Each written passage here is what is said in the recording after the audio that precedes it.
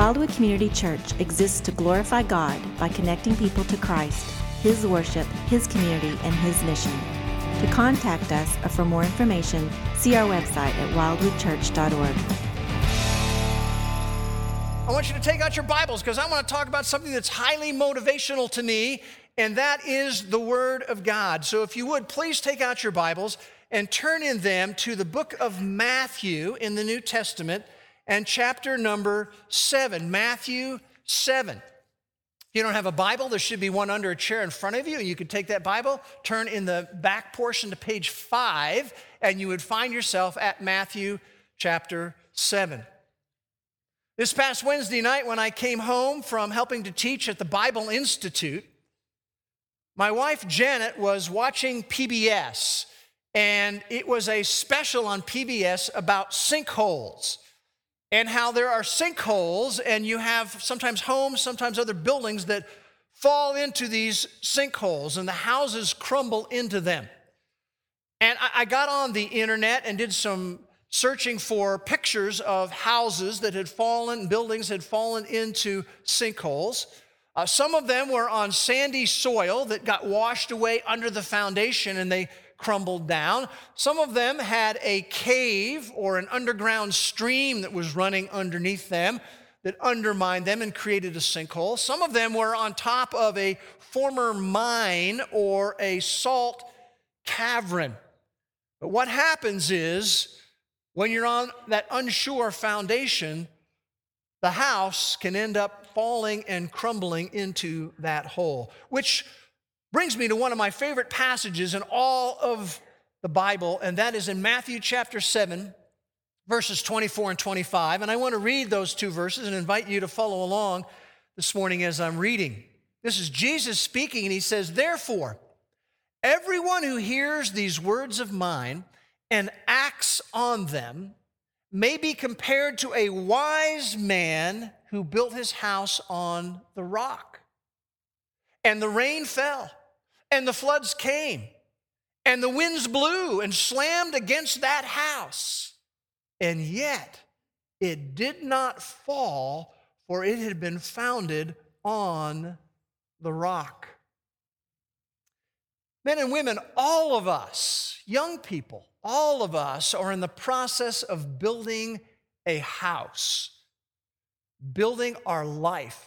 And what we want to do as we do that is we want to avoid building our house on a spiritual sinkhole. And all of us, it doesn't matter difference who you are, how old you are, all of us are going to have life happen to us. The rains are going to fall, the floods are going to come, the winds are going to blow. And what we need to know is we have something that is rock solid beneath our feet, and that is the Word of God.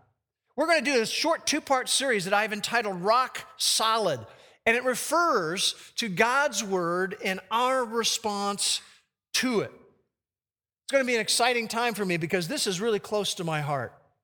Now, here's what I want you to do. I want you to take your Bible, and you may have a printed version, you may have an electronic version. I want you to do something that might be a little bit different. I want you to take it and hold it with both of your hands. And then I want you to just close your eyes for a moment, and I want you to listen to these words. So hold on to it, and then listen to these words from Max Lucado. He says, "This is a peculiar book you are holding. Words crafted in another language, deeds done in a distant era, events recorded in a far-off land, counsel offered to a foreign people. This is a peculiar book. It's surprising that anyone reads it. It's too old. Some of its writings date back 5,000 years. It's too bizarre. The book speaks of incredible floods, fires, earthquakes, and people with supernatural abilities. It's too radical. The Bible calls for undying devotion to a carpenter who called himself God's son. Logic says this book shouldn't survive. Too old, too bizarre, too radical. The Bible has been banned, burned, scoffed, and ridiculed. Scholars have mocked it as foolish. Kings have branded it as illegal. 1,000 times over, the grave has been dug and the dirge has begun, but somehow the Bible never stays in the grave. Not only has it survived, it has thrived. It is the single most popular book in all of history. There is no way on earth to explain it, which perhaps is the only explanation. The answer, the Bible's durability that you hold in your hands is not found on earth, it is found in heaven. For the millions who have tested its claims and claimed its promises, there is but one answer. The Bible is God's book and God's voice. Men and women, our culture is in trouble. Our culture is in danger of sinking into a sinkhole. And of course, our culture is made up of none other than people. And that's what's happening in our culture. People are building on sand. And it's very important for us to be reminded of this. If we don't have a strong grip, a strong grip on the authority of the Bible, we are vulnerable to anything. And so what I want us to do this week and next week is just to be reminded and to be refreshed about God's word and how it is rock solid. And who better to hear that from than the person of the Lord Jesus himself? And so what I want to share, beginning this Sunday and the next Sunday, are 4 magnificent aspects of the Bible. They come straight from the heart of the Savior to us. But before we get into it, let's just pray for a moment. Father, I would pray for each one of us in our society, in our culture, where it's going, that you would just take some time to refresh us, to remind us, and to renew our embrace of the rock-solid truth of the Word of God. And we know that'll make a difference when the rain falls and the floods come and the winds blow and slam against our house. Thank you for putting us in a position to know that we can stand on rock-solid ground. And we thank you in Jesus' name. Amen. 4 magnificent aspects of the Word of God that come straight from the mouth of the Lord Jesus. Here's the first one. The first magnificent aspect of the Bible is that Scripture is the Word of God, not the word of men. And Jesus made that very clear in Matthew chapter 4:4. He said, "It is written, man shall not live on bread alone." Remember this? "But on every word that proceeds out of the mouth of God." Scripture is the word of God, not the word of men. And what's interesting is that Jesus taught that very clearly, and then Paul, and then later Peter elaborated on that. A familiar verse to many of us that Paul wrote in 2 Timothy chapter 3 and verse 16. He said that all Scripture is inspired by God and is profitable for teaching, reproof, correction, and for training in righteousness. And the key word there is that verb inspired. It literally means in the original language, all Scripture is God-breathed. It's literally the words out of the mouth of God. When Paul wrote to the Thessalonica church in his first letter in chapter 2, 1 Thessalonians 2, he said to those believers, he said, "You heard the message of the Word of God." And then he said something very interesting. He said, "You accepted it not as the word of men, but as the Word of God." Scripture is the Word of God, not the word of men. Peter elaborates on that when he writes his second letter in chapter 1 and verse 21. He says, "No prophecy was ever made by an act of human will, but men moved by the Holy Spirit spoke from God." And again, the key term there is the verb moved. It's just a word that came out of the original language that would describe a sail that was being driven along by the wind. And the picture is that no prophecy was ever made by an act of human will. It doesn't come from men, but men who wrote it down were driven along by the wind of the Holy Spirit so that we got this book that we hold in our hands. When I was in seminary, one of my favorite professors was a gentleman by the name of Dr. Charles Ryrie. And he described this process this way. He said, here's what happened when we got our Bible. God superintended the human authors so that using their own personalities, they composed and recorded God's revelation, his words. And we see that. If you know anything about the original languages, you know that Paul writes in a very distinctive way. Peter writes in a very distinctive way. John writes in a very distinctive way. What happened is that God superintended these men. And using their own personalities and really their own vocabulary and their own perspective, they composed and they recorded God's revelation, his words. Scripture is the word of God, not the word of men. B.B. Warfield, who's a great theologian, said this. He said, the Bible is the word of God in such a way that when the Bible speaks, God speaks. Remember what Jesus said? Man shall not live by bread alone, but by every word that proceeds out of the mouth of God. Scripture is the word of God to us, the communication of God to us. It's not the word of men. Second magnificent aspect that Jesus brings to us is that all Scripture is the Word of God. In the world of theology, we have a little phrase that describes that. It's called verbal plenary inspiration. You say, well, that's a big term. What does that really mean?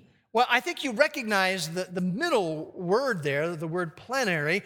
We had several hundred men, about I think some 80 who came from Wildwood down to Pine Cove's Men Conference last week. And when you go to the men's conference at Pine Cove, they have what's called plenary sessions, and then we also have what's called breakout sessions. Well, but what happens in a plenary session? Everyone's there. It includes all the men that came for the weekend. Then when we go to a breakout section, it's a group of us that go there.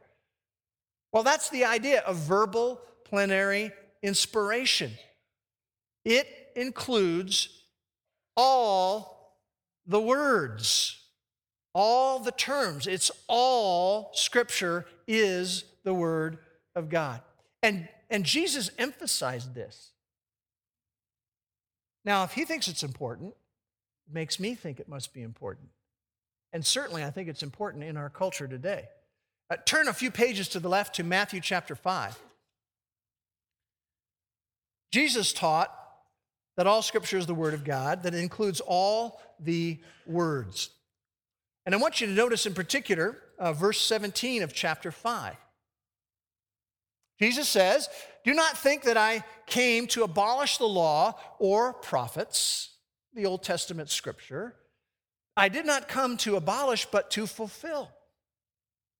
For truly I say to you, and that's a way in that day that they would say, listen carefully here because I can guarantee this is true. Until heaven and earth pass away, not the smallest letter or stroke shall pass from the law until all is accomplished. What was he really saying? He was saying that all Scripture is the Word of God, down to all of the words. In fact, look at verse 18 when he says, not the smallest letter. That was a reference to a iota, or in Hebrew, a yod. The smallest letter, for example, I put it up on the screen, is nothing more than a comma. That's what he was referring to, down to the smallest little letter. And then he says in verse 18 also, nor will the stroke, the smallest stroke. I think the NIV says, not the least stroke of a pen. What's he referring to? He's referring here to, I believe, we put up a letter T there. He's referring to a seraph. You remember we have a T, and you'll notice there's little seraphs that come off the top of the T, and there's little tiny seraphs on the base of the T. Little small protrusions. He's saying down to that level, all Scripture is the Word of God. Not just some of the parts, but cover to cover, beginning to end. Now, there's ramifications to that. That means I can't really pick and choose. And you know what? Why the world has always done that with the Bible, it's a little disturbing that people inside the greater church of Jesus Christ pick and choose. But see, that tells me I can't pick and choose. I can't say, oh, I want to believe what the Bible says about salvation. Yes, I want to be forgiven and I want to go to heaven. But I don't want to believe what the Bible says about sexuality. I don't want to believe what it says in 1 Thessalonians 4, 2-7. Or what it says in Hebrews 13:4. See, we can't pick and choose that way. We can't pick and choose and say, well, I want to embrace what the Bible says about God bringing forgiveness to me. I want to embrace that. But I really am not too interested in what the Bible teaches about how I am to forgive other people. As it says in Colossians 3, 12-13. And also in Ephesians 4, verse 32. See, we can't pick and choose because all Scripture is the Word of God. So far, we've seen the first magnificent aspect of the Bible is that all Scripture is the Word of God, or rather, Scripture is the Word of God. Secondly, all Scripture is the Word of God. Here's the third one that Jesus says is important, and that is Scripture is true and reliable. Scripture is true and reliable. You know, there's some people out there, and some of them even reside in some of the seminaries of the land. And there's other skeptics out there, and they say, you know what, some of those things in the Bible didn't really happen. I mean, come on, some of those things didn't really happen. And four of the most controversial and ridiculed ones I've written up there on the slide for you. Adam and Eve. Adam and Eve, come on. That never really happened. That's just some sort of a personification of manhood, womanhood. Noah, the flood and the ark. There really wasn't a guy named Noah. They didn't really build an ark. The world wasn't destroyed by a flood. I mean, come on. Sodom and Gomorrah. Sodom and Gomorrah, you really believe that? And you really believe like somebody's wife is turned into a pillow? Oh, come on. Jonah and the great fish that swallowed him. That's not true. I mean, let's forget that stuff. That isn't true at all. You know what's interesting to me? Those are probably the four most prominent things that the cynics want to jump on. And all four of them, Jesus referred to directly. And he doesn't allude to them in some sort of an abstract way. He appeals to those things as historical fact. Keep your finger, we'll be back here in this part of Matthew, but go to Matthew chapter 19. Matthew 19. Let's look at Adam and Eve, Matthew 19. Verse 3. We have some Pharisees. They come to Jesus and they're testing him. And they ask him this question. Is it lawful for a man to divorce his wife for any reason at all? And Jesus answers and says, have you not read your Old Testament scripture? That he created them from the beginning and made them male and female. Talking about Adam and Eve. And for this reason, a man shall leave his father and mother and shall be joined to his wife, and the two shall become one flesh. So they're no longer two, but one flesh. What therefore God has joined together, let no man separate. What is Jesus doing here? He's giving his stamp of authenticity on Adam and Eve. He's not saying, again, there's some sort of a mythical symbol of manhood and womanhood. There were two living beings. He said, haven't you read your Bible? They were real people. It was a real marriage. God invented marriage, and he officiated at the marriage. And on that basis, we can know that Scripture is reliable. It is true and reliable. Look at Noah and the flood. Go a few more chapters to Matthew 24. Matthew 24 and we'll stop at verse 37. Jesus is saying, he says, the coming of the Son of Man, this is when Jesus returns his second time, will be just like the days of Noah.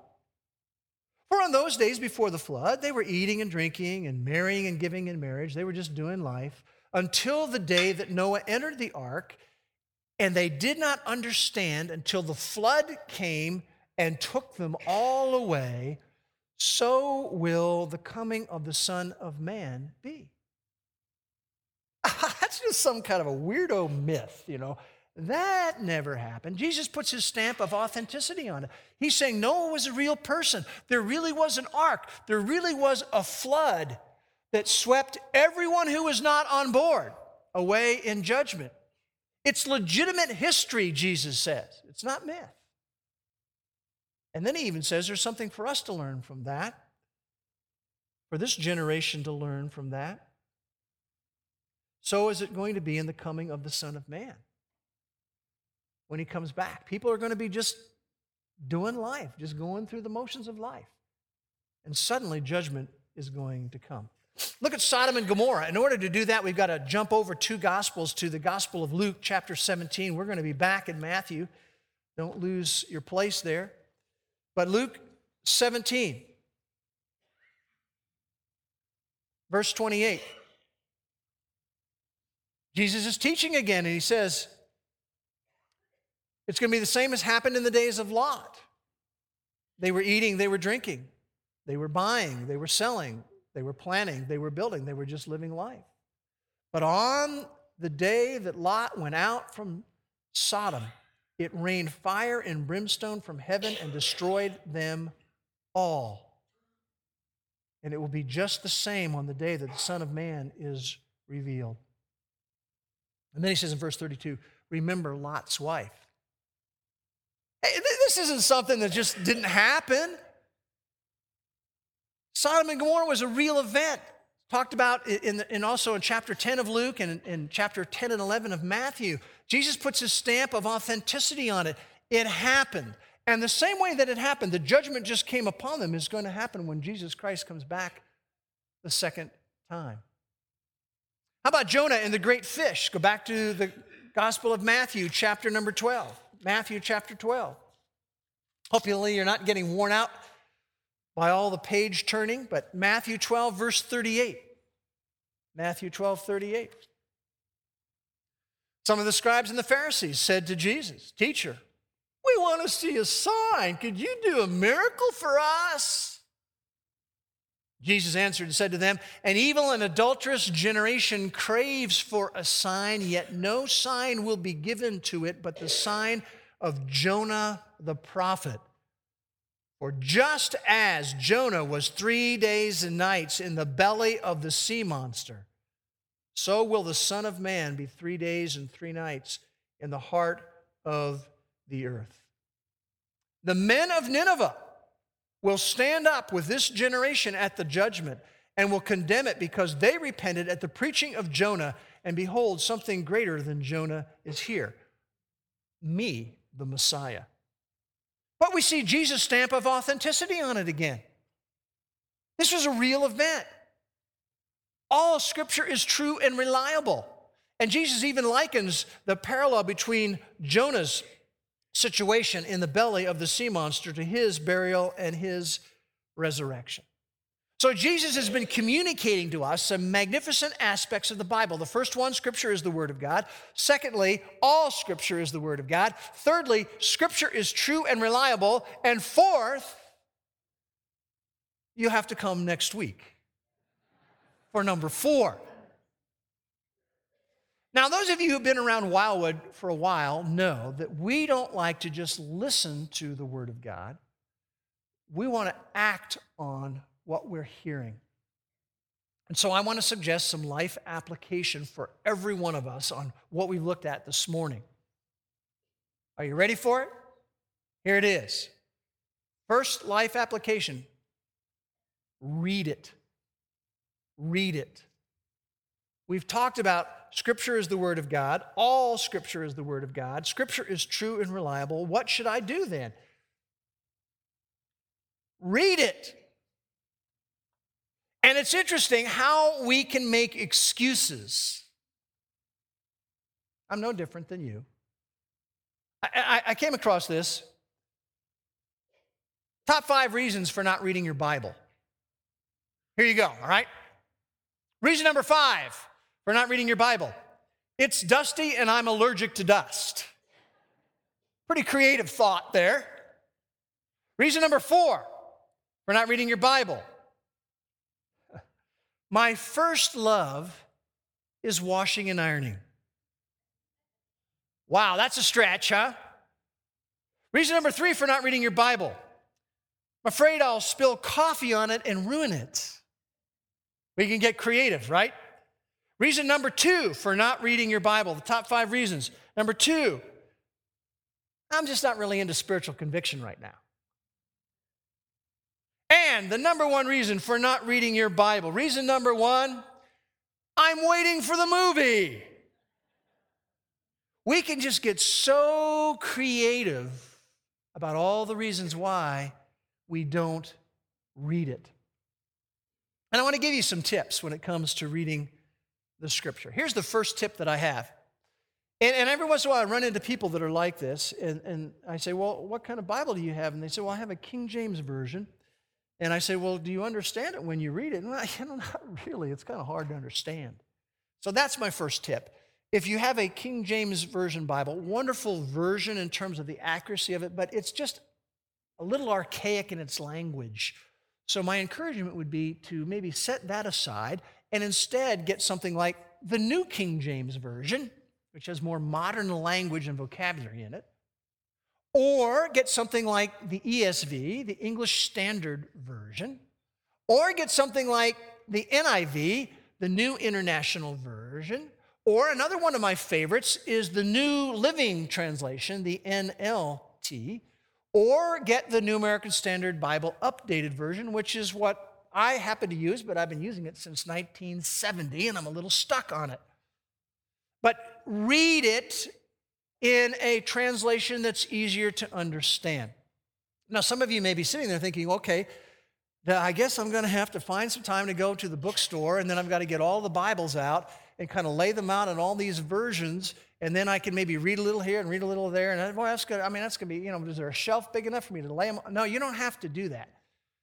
Here's something you need to be aware of if you're not already aware of it. There's a place on the internet called BibleGateway.com. BibleGateway.com. I go there all the time myself. You can go to BibleGateway.com and you can put in a passage that you might want to read. It could be a whole book or it could be just a section of a book. And then you can choose in a drop-down menu various versions where that will come out in that exact version. So you might say, I'm going to read it in the ESV, or I want to read it in the New Living Translation, whatever it may be. I even use that on a regular basis to compare. I have all of these translations in my office, but sometimes when I'm on the internet, I'll just go there and I'll want to say, okay, how does verse 24 and 25 of Matthew 7 read? Well, I might read it in the ESV, and then I'll just click and I'll change it to the New King James Version, and then maybe the New Living Translation. So take advantage of BibleGateway.com. It will help you if you want to purchase a copy of a Bible in some way, shape, or form. That's one way to figure out what you would like to do that very thing. And if you've really never read, here's another little tip. If you've really never read the Bible for yourself, I want to suggest that you consider starting in the Gospel of John or the book of Philippians. It's a good place to start reading. If Scripture is something that you have read in the past and you want to restart, perhaps you might want to go look at 1 Peter, good place to read, or the book of Ruth, a very fascinating story out of the Old Testament. Now, one other tip I want to give you in this whole arena. Sometimes people say this to me, well, I read through the Bible, but I wasn't sure what I was supposed to get out of it. I read it, but I didn't really know how to get anything out of it. Well, let me help you in that arena also. Let me give you 3 questions that you can ask as you're reading the Bible. These are very helpful. First question, what am I to believe as I'm reading through this portion of the Word of God? What am I to believe about God? What am I to believe about forgiveness? What am I to believe about sin? All kinds of things. What am I to believe as I read it? Second question, what am I to do? As I read this, am I getting an indication from the Spirit of God there's something I should do? Is there something I should confess? Is there something that I should thank God about? Is there some action in my life that needs to be altered and changed based on what I'm reading? Is there some action or choice in life that should be initiated in my life because of what I am reading? Third question, how should this influence my relationships? As you're reading the Bible, you ask that question. How should this influence my relationships? How should it influence my relationship vertically with God? How should it influence my relationships horizontally? How should it influence my marriage, my children, my relationship with my siblings, my relationship with the church, my relationship with the community, where I work and what I'm doing out there in the everyday world? Read it. It is amazing what God has put into our hands. And we need to read it. I want to go back for a moment to Matthew 7, and I want to really conclude our time by reading again from the verses we started with today and then a couple more. And if you'd like, you can follow along, but maybe just listen. Jesus says, "Therefore, everyone who hears these words of mine and acts on them may be compared to a wise man who built his house on the rock. And the rain fell, and the floods came, and the winds blew and slammed against that house. And yet it did not fall, for it had been founded on the rock." But he goes on to say these words, "Everyone who hears these words of mine and does not act on them will be like a foolish man who built his house on the sand. The rain fell, the floods came, and the winds blew and slammed against that house, and it fell, and great was its fall." Let's pray together. Father, we just thank you so much for the Word of God. We thank you for this book. It's amazing to think about how this book, which comes directly from the mouth of God, is a book that actually can transform the way we think. It can transform what we believe, and it can be used by the Spirit of God to transform the way that we act and the attitudes that we have. And Lord, we understand the reason why you have given us the Scripture. It's because you love us. It's because you are for us. It's because you know that there's going to be time when the rains come and the winds blow, and you want us to be in a place where we can say, I can stand on a place that is rock solid. Thank you so much for your word. And we pray these things in Jesus' name. Amen.